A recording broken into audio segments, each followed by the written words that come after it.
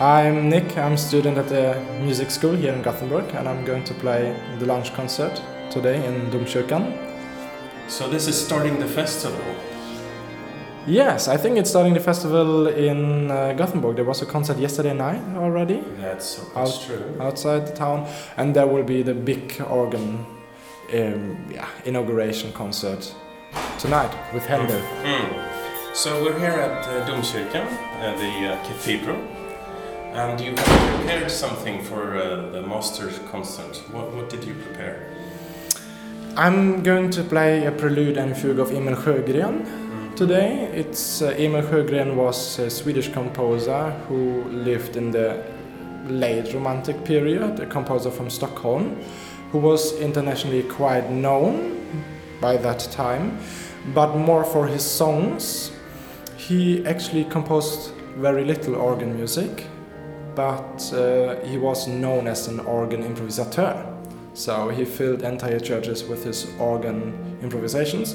So we don't have so many organ works kept by him, but the main works is the Legends. It's a collection of 24 pieces for each tonality, like Bach did, the preludes and fugues.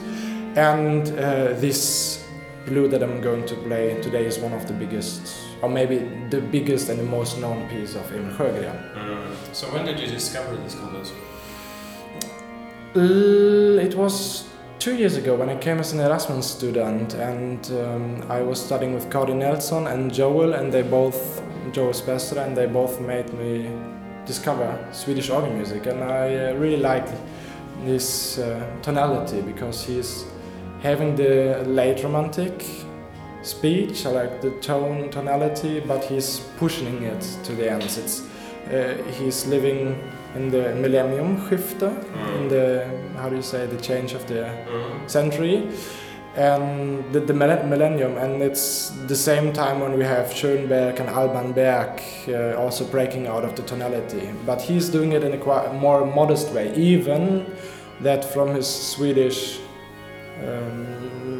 composer fellows at this time he was seen as quite radical. So everything's relative. Yes. So that would be interesting to hear. I'm curious. I mean, you said you came here through an Erasmus program 2 years ago. So what's your story? I'm actually from a city near Cologne in Germany. Then I studied in North Germany, in Lübeck, church music. And during my last year I came here as an Erasmus student, and now I'm studying the Master of Organ program and the choir conducting program at the music school. So what made you come here? It's a Swedish music, mostly Swedish choir music, to be honest, in the first place, but now I discovered the Swedish organ music and I really like it.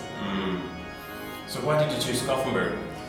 Because it's good teachers and it has a variety of interesting instruments in town, and we're going to be able to listen to, I think, almost all of them during the organ festival.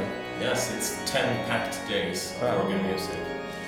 Great having you for the GIWA podcast. Thank you. Looking forward to your concert. Best of luck.